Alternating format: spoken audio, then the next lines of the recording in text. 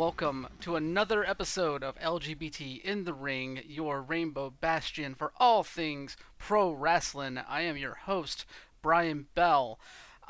And I tell you, we have an awesome show lined up for you this week. I am joined this week by Corey Erdman. He is a boxing commentator and combat sports journalist. He's currently writes for Boxing Scene. You can also hear him various places. No Valor Bare Knuckle. He does a lot of production work with UFC Fight Pass and DAZN. And I had him on to talk a bit about the WWE Crown Jewel event that's going to be coming up later today. Over in Saudi Arabia, as well as like the inclusion of polarizing figures like Tyson Fury in that. And we also dip into a couple of other topics, including his work as a producer on the Omega Man documentary, all about Kenny Omega, which touches fairly heavily on the Golden Lover storyline, which is awesome. And I did have a little bit of involvement with that film, and Corey was the first one to reach out to me about that. So, we've had some correspondence for a while now, but this was the first time we actually got to sit down and speak with one another. So it was an awesome experience just to finally have that loop closed for me. But I think there's a lot of insight about WWE as a company in terms of how it faces and deals with cultural issues in the public. And that was, of course, on display this week with the situation with Jordan Miles. We touched on it during the interview, but we recorded the interview on Tuesday of this week, and that was before Jordan put out his apology on Instagram, basically saying that he let his anger get the better of him with a lot of the stuff he's been saying, even though he does stand by his concerns and his anger regarding the T-shirt design in question, which definitely resembles blackface. So yeah, I'm glad that he was able to kind of take a step back, kind of run through what he has been saying online and kind of readjust his messaging in that way. That being said, I still fully support his cause in a lot of ways. And as we say later on in the interview, this isn't the first time that WWE has been involved in something like this. So I'll save the rest of that for the interview. But I just wanted to touch on the apology, get that out there as we go into our discussion about the Jordan Miles T-shirt incident, and the use of blackface imagery in that T-shirt. There was one more thing I wanted to touch on before we jump into the interview here, because there's a lot of great stuff in the discussion between myself and Corey.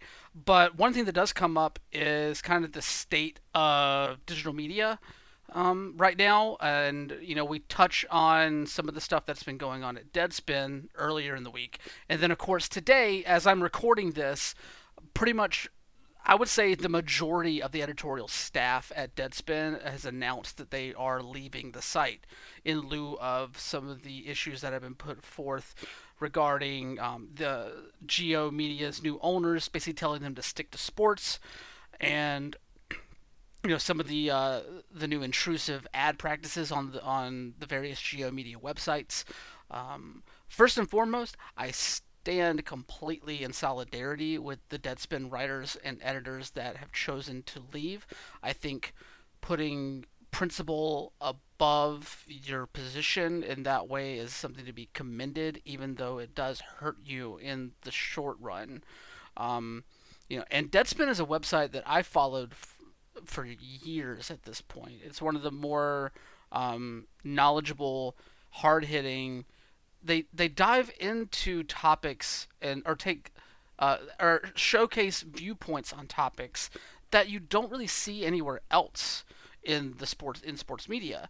And being a contributor to a website like Outsports, where basically a lot of the crux of what we do is focusing on the intersection of LGBTQ communities and LGBTQ politics and LGBTQ practices, and the sports world. There is no question that that sort of coverage, not only does it deserve a place, but it honestly, you can't cover sports without covering those sort of intersections. And to think that you can run a sports site in this day and age without doing that is very naive and short-sighted. So some of the writing has been on the wall in regards to this. I mean, anytime you have a journalistic outlet being taken over by a private equity firm, it can be a bit troublesome. Plus, we had the shutdown of Splinter, one of their more political focused verticals, earlier in the month. So yeah, there's some major shakeups going on over there, and it's a shame to see. I mean, digital media can already feel like a wasteland to work in sometimes. Myself, I've had my own issues with people with outlets in the past, and I had to stand up for myself and make sure that those people were respecting me, not only as a contributor or as an employee, but as a person. And the minute that is lost, it becomes very hard to look at yourself in the mirror or feel good about what you're doing. And I I can't say enough how much I support all of these writers from Deadspin, putting their money where their mouth is, standing up for what they believe in. Hopefully, they all land on their feet. They're all so talented, um, that to me it will boggle me if they don't. Anybody who runs a sports vertical or any kind of vertical, really, they're so flexible in how they are able to write with humor, yet also have a lot of power and a lot of tact and a lot of cleverness to their stuff. I think any outlet would be made better by hiring any of these people. Um, but yeah, I just wanted to get that out there, because that really hit close to home for me to see all of this stuff happening literally within like the past couple of hours as I'm sitting here recording this intro. But that being said, we have a we have a Saudi Arabia event to discuss. So let's get to Corey and get this show on the road. All right, guys, gals, and non-binary pals, welcome back to LGBT in the Ring. I am joined this time by a writer for Boxing Scene, also a boxing commentator. You can find him at Valor Bare Knuckle, UFC Fight Pass, all anything where you can find combat sports for the most part. You'll see him there. Corey Erdman, welcome to LGBT in the Ring.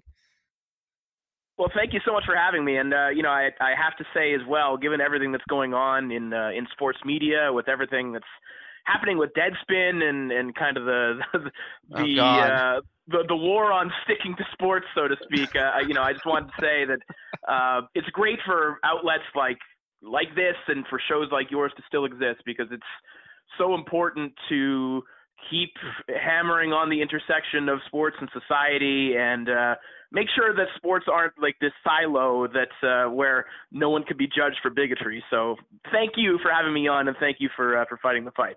Oh, no worries. I mean, honestly, I couldn't imagine actually being in this sort of realm and not fighting that fight. I mean, to say that there's no intersection between different worlds with sports, like, it's just ludicrous to think. And the stuff that's going on with Geo and Deadspin right now, like, it's just crazy.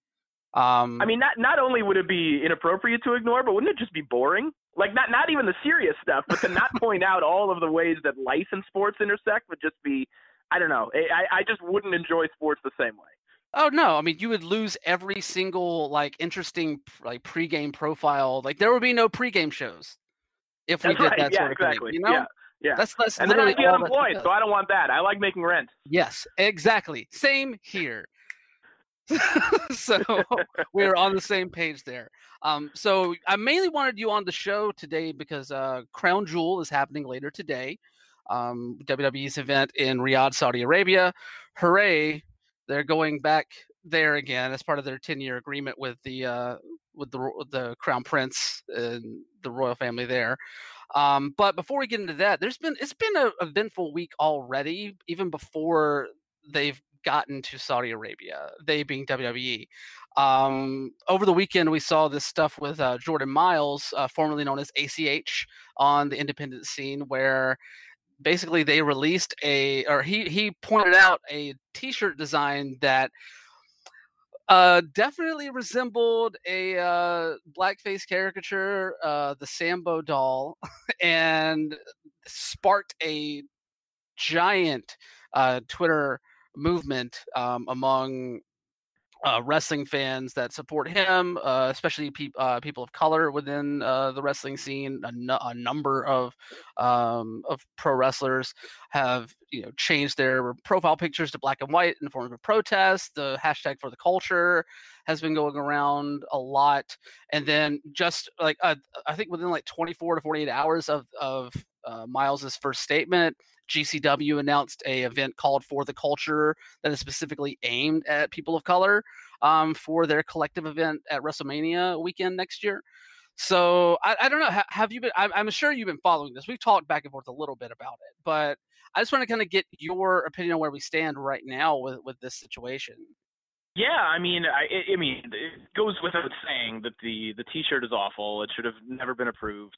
But my reaction is just how proud I am of Jordan Miles for standing up to this the way that he has, because I can't remember an instance in which someone went this hard at WWE while still being employed by WWE and being so forthright with with their complaints that are rooted in the truth. I mean, you don't have to look very far to point out instances of racism within WWE. I mean, again, like, this is an organization that is effectively a part of the Trump cabinet, and this is a guy in Triple H who supposedly greenlit this T-shirt that has gone on television in blackface more than once. I mean, we don't have to. We're not stretching to make these accusations. They're not accusations. This was a bad T-shirt that should have never been printed, and he has every right to voice the concerns and the complaints that he has right now. And the fact that he's actually doing it, I mean, good for him. I mean, because at some point, someone has to kind of put themselves on the line to get this company to maybe address some of these things publicly. Thus far, they haven't. But I mean, maybe this is the kind of storm that can cause them to wake up, or at least cause them to make some kind of public statement about this and about a lot of things, and about a lot of things that the company very clearly handles poorly. No, I completely agree. I mean, there's been a lot, not just like the instances you said, like, definitely stand out, but I mean, we're also like less than a month removed from the title reign of Kofi Kingston ending in probably the most pathetic way that it could have, with that 5-second loss to Brock Lesnar on the debut edition of SmackDown on Fox. So, I mean, at the time of recording, we're 15 hours removed from an actual cuckold storyline that is very clearly like derivative of an offensive porn site. We're not far removed from things that are happening on screen that are very, very bad. So, I'm sorry, I can't label this just like a oopsie daisy slip up. This is the rule. This isn't an exception. Oh, no. I completely agree with you on that. Like, I had completely blocked out the final 15 minutes of Monday Night Raw from my head for a second there. Probably for the best. And yes, usually is, but it's just, oh God, so many things they've done with Bobby Lashley have been just so weird. Like, I always go back to the Sami Zayn program and them like having men dressed as women to portray Bobby Lashley's sister, and just like how gross that came off in a lot of ways as well. Just, there's a lot of things that have been going wrong with this company in terms of how they approach cultural touchstones for a long time. Yeah, I mean, no doubt. And I think that this, the way that ACH, Jordan Miles, is speaking about this, and the other topics that he's touching on, as far as, what workers within the company benefit from financially and what they don't. And then obviously, David Starr, who's very much seemingly the voice of the independent wrestler when it comes to worker solidarity and the possibility of unionizing. I mean, it's opened up a lot of really great discussions that have been swirling around, but I think haven't been at the forefront of certain controversies all the time. And now, it's every time this comes up, more and more people kind of learn about, the difficulties of being a WWE wrestler, what they truly are. And, if there's going to be, it's horrible that ACH has to go through something like this to perhaps cause these to bring forth these discussions. But if there can be any positive that comes out of it, it'll be that. No, I definitely agree with you on that. I mean, hopefully there will be some form of change here, and who knows what ACH Jordan Myles has going for him in the future. Like, I don't know if he's going to end up somehow staying with this company, or a lot of his comments about Ring of Honor have been like kind of bantied about a little bit as well, like kind of pointing to whether he actually has a future in the business if he does leave WWE, which honestly I think he still does. He's a talented guy, and I don't think that a number of places are going to like blackball him for standing up for his own like cultural relevance, No, of course. I mean, I'm sure he could go back to New Japan tomorrow. I'm sure that given, the attention that it would get, that AEW would probably sign him tomorrow if they had the opportunity to. So, I mean, just because he would leave WWE and can't work ROH, I mean, frankly, those are, might not even be the most financially profitable places for him to work right now anyway. So it may not actually be that big of a deal to him financially if that turns out to be the case. Yeah, I mean, definitely not Ring of Honor, at least right now. Ring of Honor is having their own issues as of late. So anyway, I wanted to touch on that because that is like basically the story du jour of wrestling right now, and kicked off a very bad week for WWE that's just going to keep getting worse, I think, as we head into Thursday. But I wanted, before we got to Crown Jewel, I did want to touch on a project that is actually closely related to myself, you, and my work kind of highlighting LGBTQ pro wrestling. That would be the Omega Man documentary that came out was it on TSN earlier this year? Yeah. Yeah, yes. TSN earlier this year. Yep. Okay, cool. I just want to make sure I got the channel right there. So, you were a producer on that, and I'm going to be completely transparent here. Like, you reached out to me based off of something that I wrote for Pace Magazine a while back, whenever the production for this project was getting up and going, and I just have to say, like, I was touched that had the impact that it did on you, and I'm sure the production was already in like getting ramped up before any of contact between us started. But I was curious, like, what kind of like got the idea in going in your mind for the film? Well, I had written a long form piece on Kenny Omega for Vice. I want to say early 2017, sometime after the Wrestle Kingdom Okada match.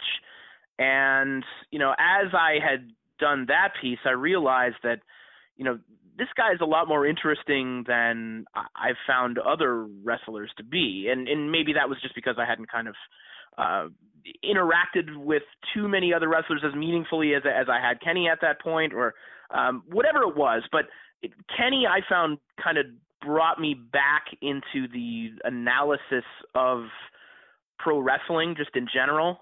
Many years ago, I hosted a television show, or I was part of a television show, and then a Sirius XM radio show covering pro wrestling. This was in my early 20s. So one of the first things that I did in sports media, simultaneous to other things, but at the same time I was covering pro wrestling. And then there came a certain point where I felt that it wasn't going to lead anywhere for me at that point, mainly because I felt that the way that wrestling was received in mainstream media and amongst other sports media, it was kind of taken as a joke, and that if I did want to make serious strides at covering quote unquote serious sports, boxing, whatever it may be, that it was going to be kind of a hindrance to my career if I continued with that. So although I continued watching wrestling, and I've never not been a fan, and I've really never fallen out of touch with the product, I didn't have like an interaction with it as a pundit. I didn't analyze it. I didn't really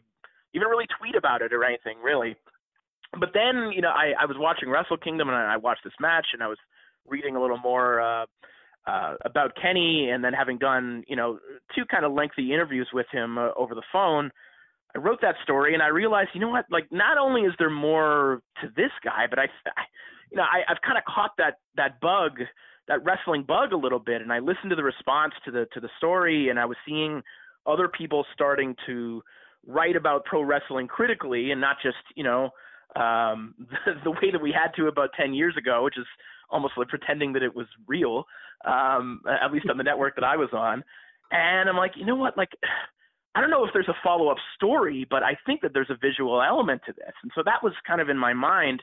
And I happened to get a call in the middle of the day. I was writing somewhere else, and I got a call from Young Chang and from Dale Burstein that they were given an opportunity to pitch a story or pitch stories to TSN, and they asked if I had any ideas, and of course I just so happened to. So I talked to them, and then eventually we went into the TSN offices, and although it wasn't necessarily like right on the spot, I think we left the office that day kind of knowing we're probably going to be making a film about Kenny Omega, and then that's how it all started. But you know, your story, I mean, even before I had contacted you, was in the preliminary kind of research and diving a little bit deeper. Obviously, I figured that what Kenny and Kota were doing was meaningful to the LGBTQ community, that this was something I hadn't seen before, and that it must be taking an impact, but I hadn't read someone's voice saying those things. And so once I did, it kind of confirmed my suspicions, and then down the rabbit hole we went. Yeah, and it turned out to be a pretty expansive rabbit hole, I must say. Like, I'll be frank, I still haven't seen the film just because I'm in the States, and we haven't had the chance to have that. I know we had it screened at I think Starcast, one of the Starcast events, but yeah. Other than that, like, I still haven't seen the film, but everything that I've read, everything that I've seen, you know, talking to Dale and other people associated with the film, like, it's just been knocked out of the park. And it's been an amazing, not just for LGBTQ wrestling fans, but for fans in general, to kind of like show them what LGBTQ storylines within pro wrestling can be whenever you take out the elements that have kind of plagued LGBTQ characters in pro wrestling for decades. So like, I thought the film was really powerful in that way. I don't know, like, the more you got into like production for the film, did you kind of get more of what's the word I'm looking for? I guess more of a view of how deep that impact could go? Yeah, well, I mean, because you start to interact with it on a personal level, you know, like, you know, getting to know you, or getting to know Issa or Pidgey, or Umi, or, you know, a lot of the fans that we kind of got to know in making it, and seeing how meaningful this was to them, because, you know, it's something that you suspect is meaningful and moving, but as a straight white guy, I don't have to strain to look for kind of representation. It's there right in front of me. And so, you know, to experience, even secondhand what someone's going through when they see that for the first time, especially in an industry that historically has not only not been welcoming, but has been derogatory towards them, it becomes very clear, and more so than just reading about it. But, you know, again, like getting to know the people for whom it's been meaningful, and people whom it has affected personally and inspired in whatever way, or just generally made people more comfortable when they're going to a pro wrestling show. No doubt, you know, day after day, it became more and more clear that it was incredibly meaningful. And I think that even doing the film, it became even clearer to even Kenny than what he knew, because I don't think he knew. And surely, he was doing everything for the right reasons, but I don't think he necessarily knew the full impact until hearing from more fans, but also just going through this process and going through the interviews and having to think about these things critically as well. I think he clued into how meaningful it was for other people as well. So it wasn't just us learning. I think that Kenny kind of learned a thing or two also. That's interesting to hear, actually, considering how AEW's approach has been to the business since it launched earlier this year. They basically, the tagline is AEW is for everyone. They've been promoting a lot of inclusive practices, not just with like sexuality, but also I know they did a lot of sensory inclusion stuff around their major events, and which is really awesome to see. How much do you think going through the process of being the subject of this film kind of influenced those decisions for Kenny moving into an EVP role with AEW? Yeah, it's interesting. I mean, I wouldn't want to suggest that our film, in any way made something happen that he wouldn't have otherwise, because Kenny is a man of strong principle, strong moral fiber anyway, and whether we came around to talk to him about it, he was probably going to make the right decisions and do things that were progressive anyway, but yeah. It certainly couldn't have hurt that the response to the film, by and large, at least from what I've read, has been positive, and people, but more so than the film, just I think the overall, the media coverage that Kenny received and the Golden Lovers received for that storyline, and the praise that they received. I mean, how can you, even if it's just purely a business decision, how could you go back on that? So I couldn't possibly take any credit for influencing that in any way, but if it in any way amplified any voices that helped kind of seal the deal, that we need to be very vocally inclusive of all groups, then great. Then the film did more than I ever imagined it could. But I definitely, I wouldn't go so far as to say that we had a hand in making that happen. No, nothing wrong with a little humility there. No problem.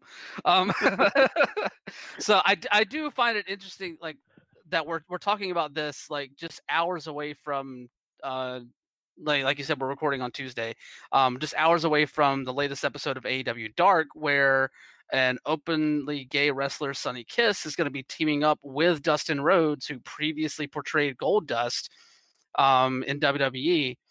And they're going to be teaming up as a tag team on that show, and I think that just kind of speaks to a lot of like the shifting in attitudes in a lot of ways. I don't know, like that, just seeing that image come up, like the gif of them walking through the locker room together, was just powerful, amazing and powerful to me, especially considering how Goldust being portrayed the way he was during like the first year or two of his run, before they really kind of just took the character back a lot from pushing buttons.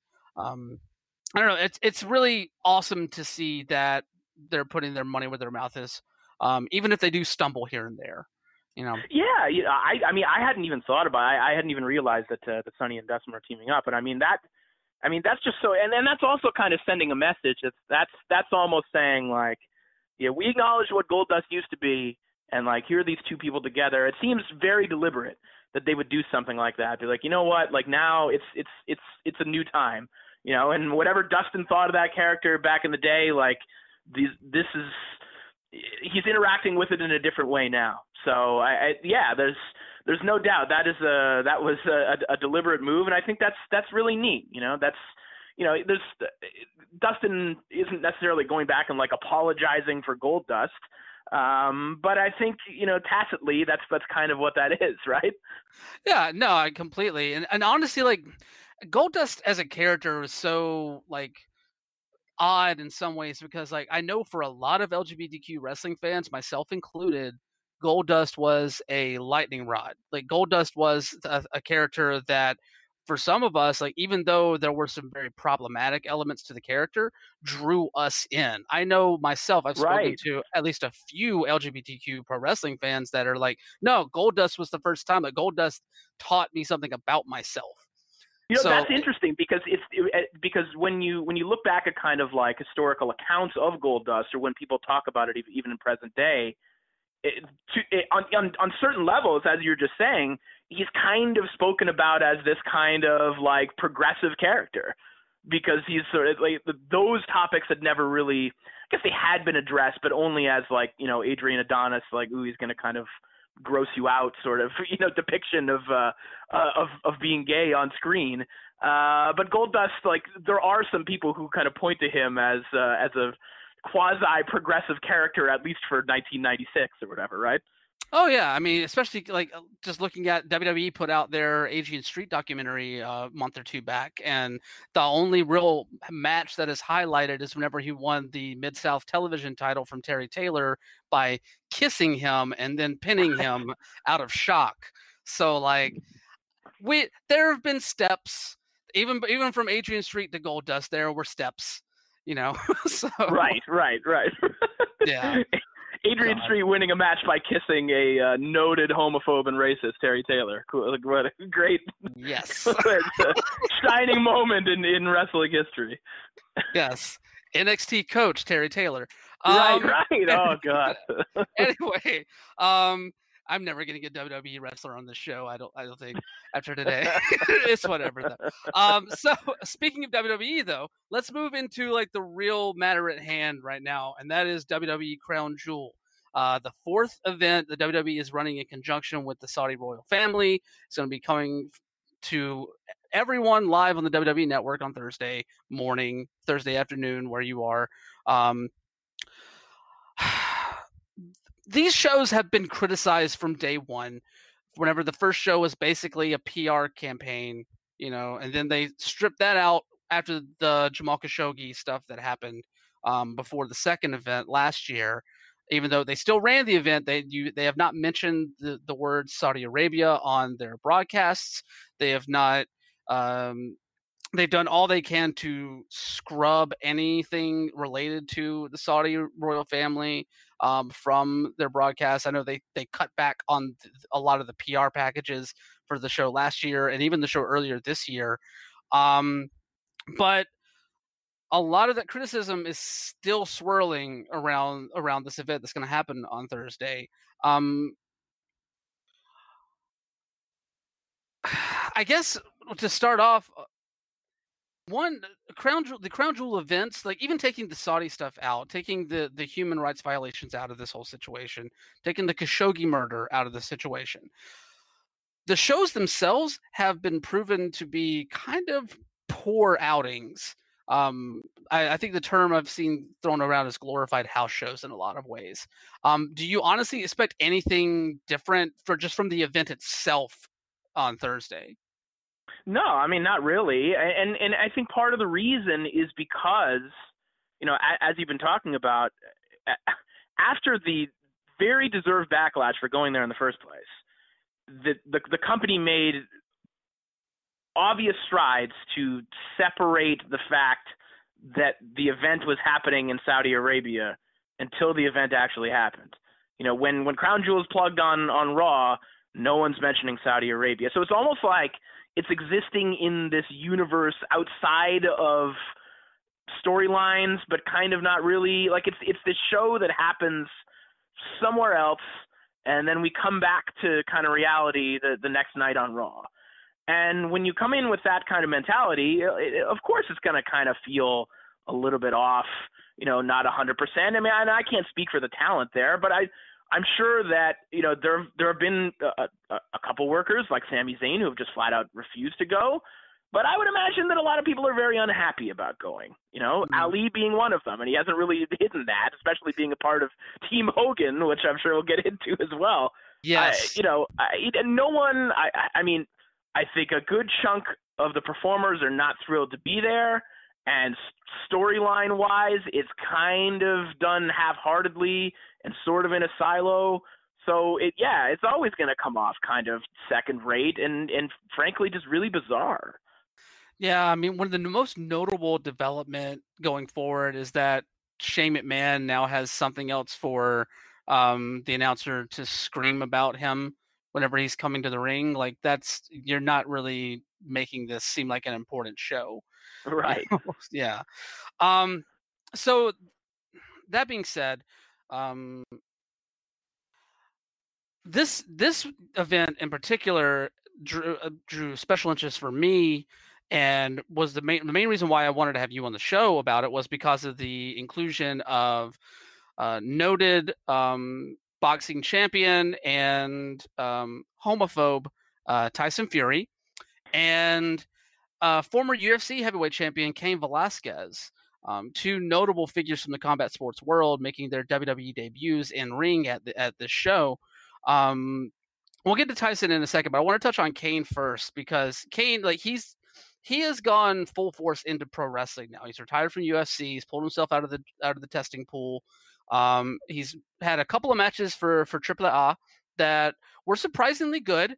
Even if some of the post-match antics were problematic, we've covered how he at Outsports. We've covered how he helped lead the crowds in the Puto chant, which is a classic Mexican homophobic chant that is used in soccer matches and at wrestling matches. I think it's most of what Psycho Clown's shtick is down there right now.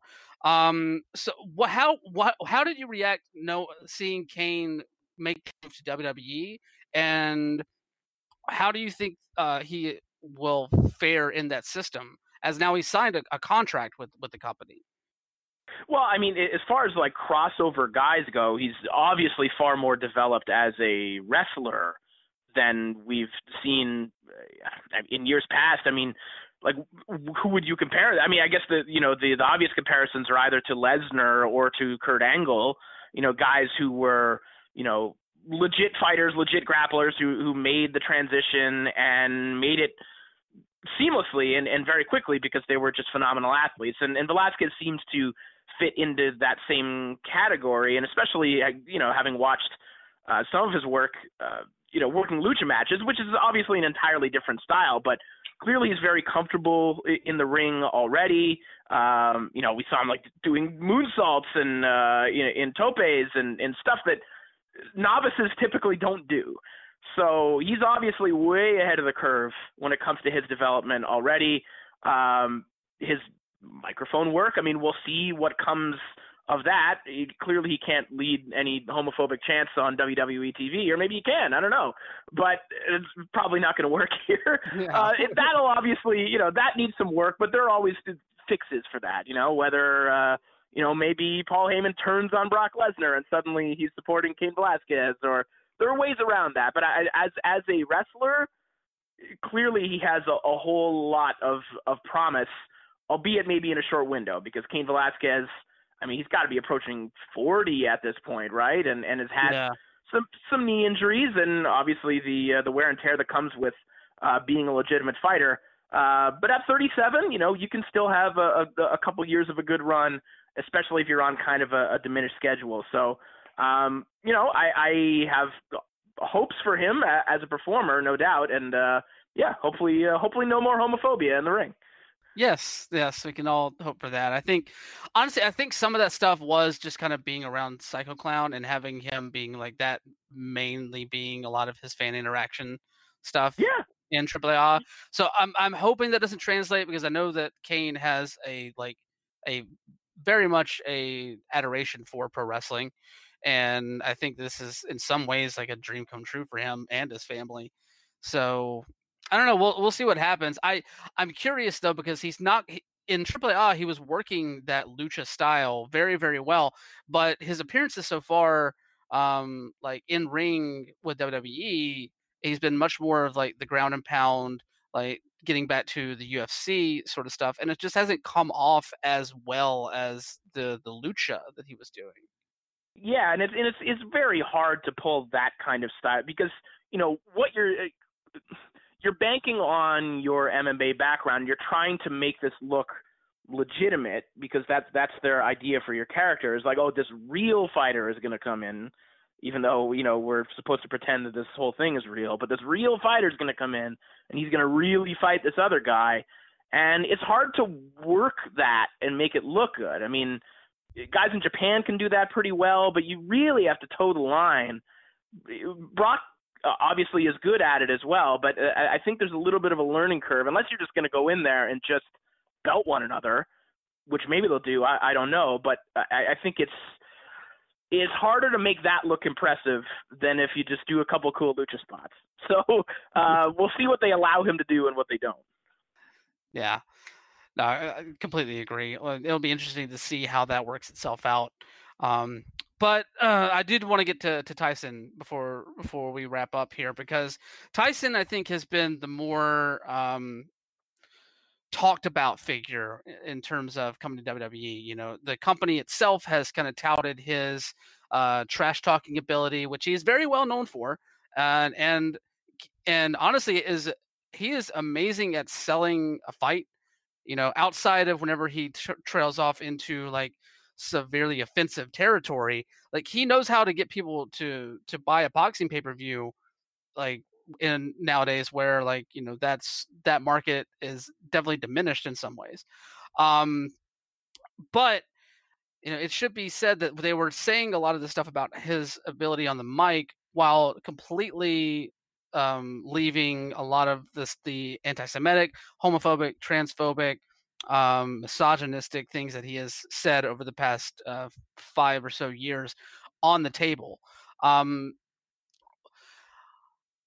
Do you think that obviously I think that was maybe a concerted effort to just not bring that stuff up and not have that become part of the conversation, especially whenever you're already dealing with a regime in Saudi Arabia that has criminalized homosexuality? Do you think that this conversation around Tyson's comments has done anything to like kind of up the criticism of the event itself? I think it probably has, but I don't know that the audience that would be rightfully bothered by the inclusion of Tyson and his lack of an apology for those comments, those weren't the people that were ever going to tune in for Crown Jewel anyway. I think that for the company, for WWE, they're banking on people being excited that the current heavyweight champion is taking part in a wrestling match, which really, historically, I went back and looked. I think it's only really happened twice, and that's with Jack Johnson and with Muhammad Ali when he made a couple wrestling appearances in 1976. So it's a historically significant event.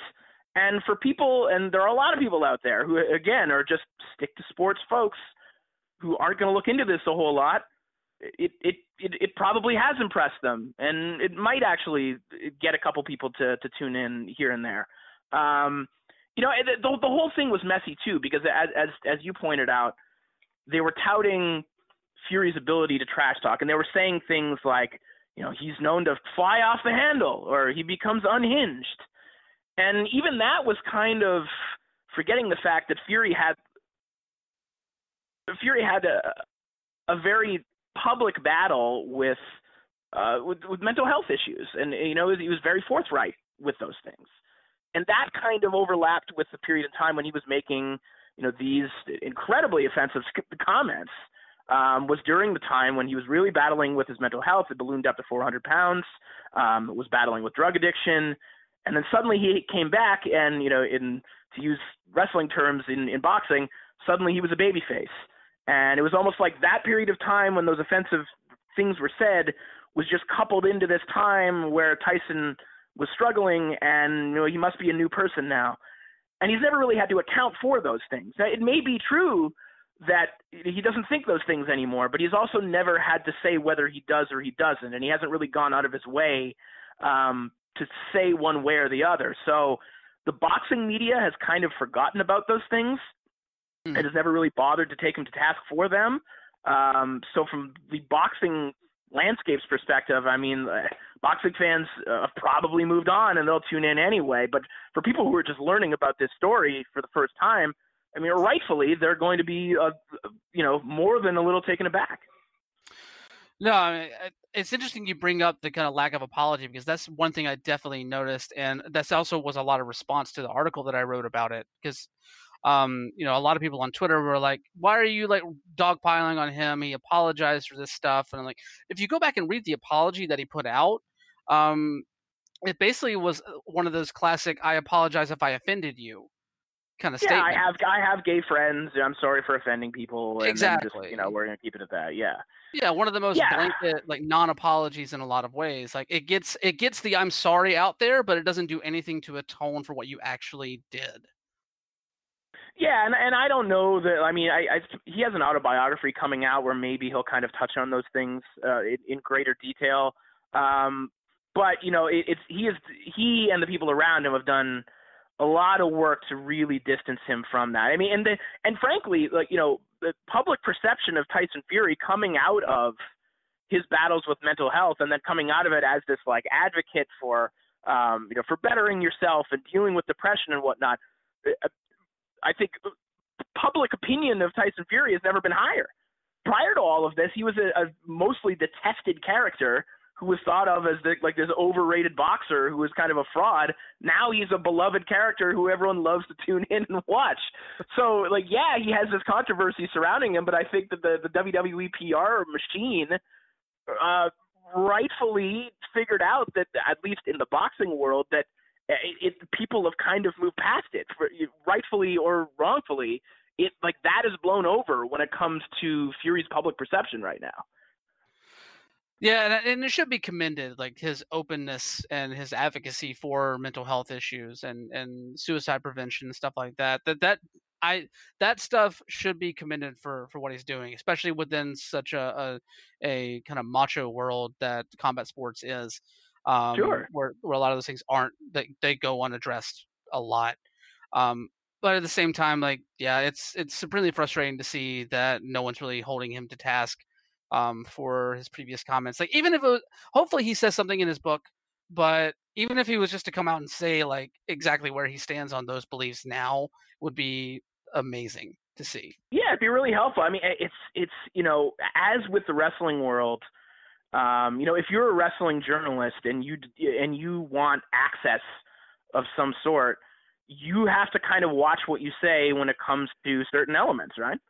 In the boxing industry, it's kind of the same. I mean, like, Tyson Fury fights on ESPN, and ESPN is also a media outlet, so they cover their own events. So they're not going to cover Tyson Fury particularly negatively. And if you, outside of ESPN, want access to go and cover events that Tyson Fury is fighting on or other fighters are fighting on, you probably can't go all the way in, in criticizing Tyson. Access culture in journalism has definitely affected what people do and don't say about Tyson Fury. Just as we're seeing it all the time in pro wrestling as well, or in the UFC. It's interesting that you talk about like kind of access in combat sports journalism, because like, I joked earlier, us talking about a lot of the Jordan Miles stuff and Crown Jewel stuff. It is an interesting thing to look at, because I know like whenever I felt like, and I might be getting too meta right now with this, but like whenever I put out my piece kind of re-highlighting Tyson's comments earlier this month, and I felt like a lot of like basically the rest of boxing media, wrestling media, hadn't really touched on it. I know some people have here and there, but like it just hasn't been that much of a topic of conversation heading into Crown Jewel, which is very interesting to me to see. And seeing like you bringing up like sort of the gatekeeping element of it, while I'm watching like ESPN basically just tweet nothing but celebratory stuff coming out of the Crown Jewel press conference in Vegas earlier this month. It really frustrated me to see that sort of thing, especially considering that, the pillars of what journalism is really supposed to invoke, and what you're supposed to do with the art form. Yeah, well, and there should be greater awareness from from the LA. And again, knowing what the stakes are, knowing where the event is going to be, and knowing what's done in that particular country, it probably should be addressed. Now, is the safe way to kind of, read the climate and then suggest that, well, okay, no one's talking about it right now, maybe we're okay? Possibly, but that doesn't make it the right thing to do. And you're never going to improve anything by, you're never going to build actual goodwill with your audience, particularly with the LGBTQ audience, if you're going to keep behaving that way. Sometimes ESPN does get it right. Like, they had a fight featuring Sergey Kovalev earlier on this year, right on the heels of a couple of troubling allegations regarding him and physical abuse of women or harassment of women as well. And what they did was, before the fight even started, the broadcast cuts to Mark Kriegel, who lays it out. It talks about the allegations. Then we come back and they call the fight as they call the fight, because Sergey Kovalev is still an athlete who's taking part in that particular event, so they had to call the fight as they were. But it was addressed off the top, and it wasn't left to the play-by-play man to kind of be this narrator and this explainer of kind of the context of what's going on. I did find that when it came to Fury, there was no touching on the negative aspects of his behavior in the past. They definitely got into everything that he went through and his mental health advocacy, but they didn't really go further back than that. It was like the Fury timeline kind of starts mid 2017, with his like weight loss journey, and then it goes from there. So I mean, occasionally they do get it right, but there have been I think I want to say Lauren Thiessen wrote it over at Deadspin a couple of months ago, but there have been some very well-written pieces about how perhaps ESPN should have handled that leading up to Fury's last two fights, but as of yet, they haven't ever touched on it. Yeah, I recall that Deadspin piece you're talking about as well. Like, that was a really interesting look at the relationship between Tyson Fury and ESPN, especially the business relationship, and trying to separate that from Tyson's past transgressions in a lot of ways. And to be frank, like, the way that you're talking about that UFC handled this and ESPN handled the fight earlier this year, where they just addressed it off the top, like, that's all you need to do. You just need to make sure that people are aware of these things. You don't have to like color the person completely in that in what they've said in the past or what they've done in the past, because honestly, just highlighting it a lot of the times will color people's reactions to that. Well, and the other thing is that you can see. I've thought about this a lot as someone who does commentary, who does play-by-play, and often has to do play-by-play featuring fighters, athletes who have serious transgressions. Sometimes ones that are fresh in the news cycle. Like, I had to call Sergey Kovalev's last fight, which was also in the wake of some more allegations. I was in the unfortunate spot in calling that fight where I was the only voice. And that's really tricky, because you then have to address these allegations, but then 5 minutes later potentially get really excited for this knockout that he scored. That puts the play-by-play and color commentator in basically an impossible position, a very unenviable position. The only way, I think, to handle it, as you just said, in these instances, it has to be addressed off the top as something that's happening, because if you allow the same voice to call the action, as if it's the same voice that brings these things up off the top, they almost sound like an apologist. Because, how do I come off the top of a broadcast saying like, here's what Sergey Kovalev did, da-da-da-da-da, and then 5 minutes later I'm like espousing his bravery in the ring? That sounds like shit too. So there needs to be a separate independent journalistic voice that is speaking to these things, involving these people who have, incidents that are ongoing, problematic past, whatever needs to be addressed, that can clear it up right off the top. Because by not mentioning it, we're all complicit in it. That basically says you can do whatever you want without any kind of repercussions. We don't want that either.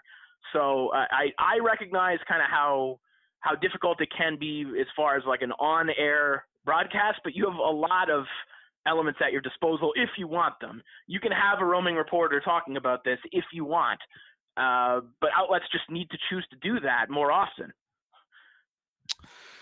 Yeah, no, I think I'm right there with you, especially like looking at how I think it's a lesson ESPN themselves had to learn, because like looking back to the first, I think it was a ESPN Plus UFC on ESPN Plus where they had Greg Hardy fighting, and a lot of the criticism around having that Greg Hardy fight was that ESPN was just basically ignoring a lot of his issues in replay in the NFL, and a lot of the issues that basically got him booted out of the NFL. A lot of domestic violence stuff and that sort of thing. So I think in that way they sort of learned their lessons in the way they handled the Kovalev fight. But then again, you also had to move into the summer where Fury had his last match, and they basically left all of that off the table.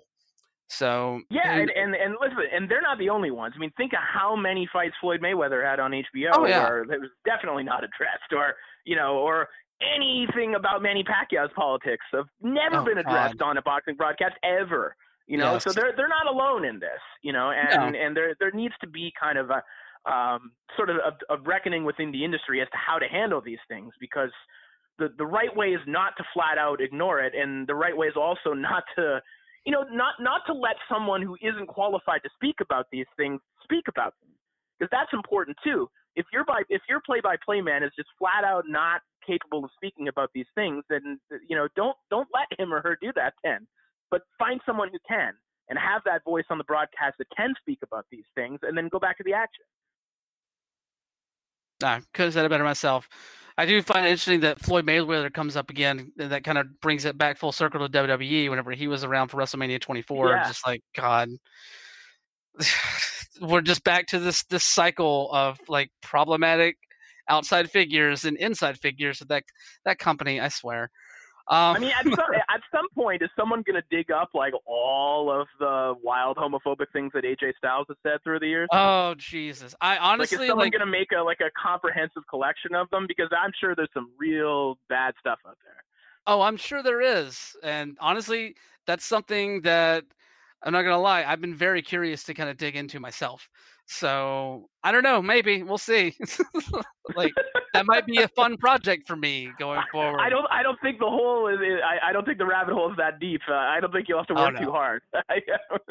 No, honestly, I'm from Georgia originally, so like I just literally have to go home for like a visit and then go like just pal around like used video game shops, and I'm sure I can get like one or two comments from somebody.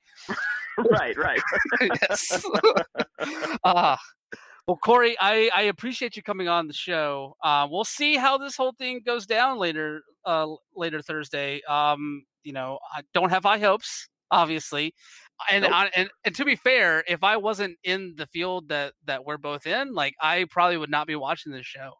So because like it just does not sit well with me in my stomach. Like it just eats at me that I have to watch this thing that glorifies a regime that has executed people just for being gay or lesbian, like it just hurts so bad. It's yucky all around, and it's also seemingly meaning like if you chose not to watch it, I don't think it would like you won't miss anything. I know it won't miss anything. I know it won't miss anything unless they find some way to get out of that, cannot be stopped for any reason stipulation they put on that Fiend Seth Rollins match. Right. God. But before we get out of here, I'll let everybody know where you're at on the internet, where they can find your writing, where they can hear your voice calling all of these great combat sports events. Totally, yeah. Well, as you mentioned off the top, every second Monday you can find me with the lead column on Boxing Scene. If you are a boxing fan, you can hear me in various places doing commentary. You mentioned Valor Bare Knuckle. I do a lot of UFC Fight Pass's boxing work behind the scenes. I'm producing for DAZN as well. So a lot of content, a lot of boxing content that you see out there, I have a hand in it in some way. And you can follow me on Twitter at Corey_Erdman if you want to chat. I'm always up to talk wrestling or boxing. Rad. Awesome, Corey. Thank you so much for joining us. Thank you for having me. My thanks once again to Corey Erdman for joining me here on LGBT in the Ring this week. And thanks goes out to all of you as well for the downloading and listening. We're only 3 weeks into the show here, but we're already getting a lot of awesome response to the previous episodes, especially last week's Kiera Hogan episode. Some powerful stuff there. But that just means we'll have another edition next week for you right here every Thursday on the Outsports Podcast Network. Wherever you get your podcasts. I'm pretty sure it shows up anywhere. Anywho, but before we get out of here, I do have to say thank you once again to Daniel Quasar for the Progress Pride Flag design that we use in our logo here. The Progress Pride Flag design by Daniel Quasar is a product of Progress Initiative. Find out more at quasar.digital. And also to say thank you to Sarah the Safe Word for the show's theme, Formula 666, from the album Red Hot and Holy. You can find them on Twitter at STSW Band, and you can check out their music on Spotify and on Bandcamp at sarahandthesafeword.bandcamp.com. My name is Brian Bell. You can follow me on Twitter at WonderboyOTM. You can read my stuff on Outsports.com as well as a number of other places on the internet. And if you're into video games, you can check out the gaming podcast that I co-host with a couple of awesome Twitch streamers, Slacker Kite and Lady Merowyn. That is the Mr. Video Game Super Show. That goes live every Monday at 8 p.m. Eastern, 5 p.m. Pacific over at twitch.tv/DeadSoda Entertainment. That is LGBT in the Ring for this week. Until next time, bye!